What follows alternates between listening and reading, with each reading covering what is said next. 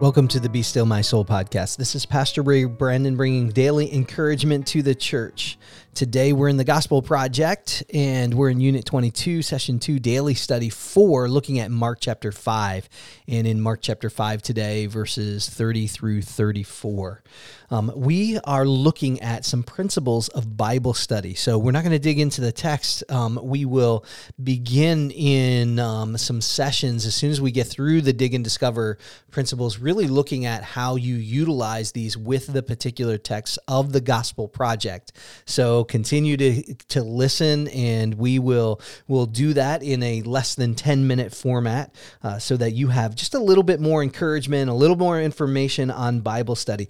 Today, we're wrestling with a particular, just a particular principle that is a little bit more difficult to grasp, and that is the melodic line. So the melodic line is a combination of several of the principles together.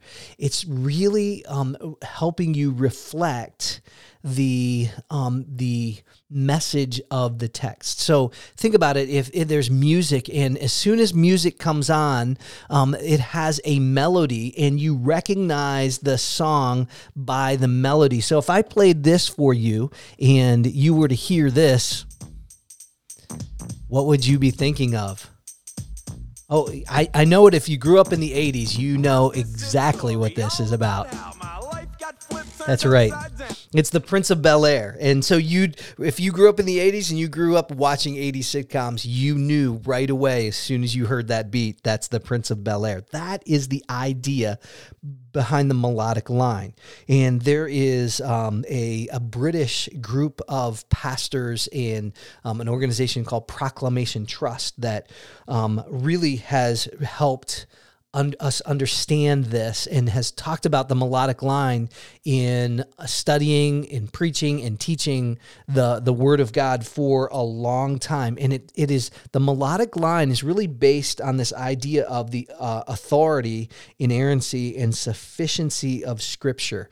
If those are things that you believe in, it'll drive you towards the melodic line, so that as you talk about the Scriptures, so you're going to be talking about these Scriptures to yourself. There's some self-talk happening as you teach yourself in study, but as you teach yourself, you're also going to be talking and participating in your small group. And so how you talk about the Bible ought to reflect the Scripture itself. So as you talk about Mark chapter 5, people ought to hear Mark chapter 5, and they ought to recognize that familiar melody, right, in Mark chapter 5, that they're hearing that behind what you are saying. So what does melodic line mean? This principle is about the relationship between the author's message, the line, and your message. So just even as a musician has a purpose in a song, so God's purpose in every book and passage of the Bible drives towards a particular meaning, a goal. And your task as a student of the Bible is to proclaim God's message and to shepherd people in your care with His purpose. So how does this work? So the previous principles that we have learned come together in order to help us get to the melodic line. So this is a principle that is a culmination of principles that we have already learned. So God's purpose in His message. All right, God has purpose in His message. That's the line. And so what are the elements of the melodic line? Tone, the attitude of the author towards his topic, understanding tone in the Word of God. The main idea, so it's a summary statement of the author's message that is clear and concise. I had a seminary professor that would talk about this, and it was the 3 a.m. rule. And he said, if someone were to shake you awake, Pastor, at 3 a.m. on a Sunday morning and ask you what you were preaching on, could you in one sentence be clear and concise with what you're preaching on that Sunday morning. And he said, if it's fuzzy at 3 a.m., it's going to be real fuzzy at 9 a.m. And so having that main idea, when you read through that and you've studied it, do you know the tone, attitude of the author? Do you have a summary statement of the author's message that's very clear and concise, as well as the transformational intent, a summary statement of the change God is seeking through the author's message? That's the purpose. Right? So the melodic line drives that transformational towards that transformational intent.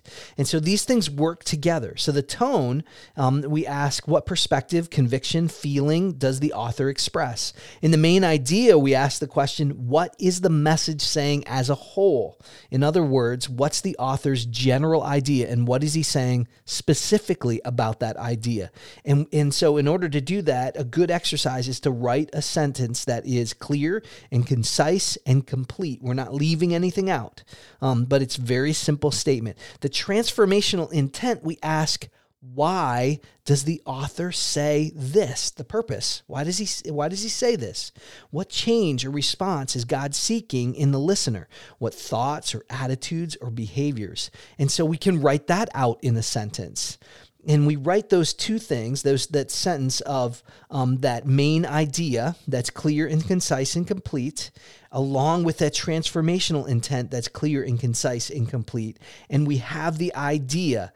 Each of these is integrally connected. The tone informs the main idea. The tone and main idea shape the transformational intent. And now we have notes on a line, a melodic line statement that should be general enough to express the whole of the author, yet specific enough to differentiate from other books or other passages. Sometimes we ask, why is this here? What would be missing if this particular passage, Mark 5, wasn't in the Bible? It's important. What would we be missing? There's something particular. And so when we ask these questions and we get the melodic line, we are able to proclaim the author's message, God's message. And this is what we utilize in our Bible study. This is what you utilize in evangelism. This is what you utilize to encourage others who may be discouraged. You're speaking the clear truth of God's word. When the melodic line is clear, then transformation organizes itself around that. And so we're able to state it. We're able to shepherd people within our small group, within our family, because we have a compelling application that flows from God's word. So this is so important that we hear and that we know the melodic line, that this is part of our daily Bible study. So may God bless you as you listen and discover the melodic line.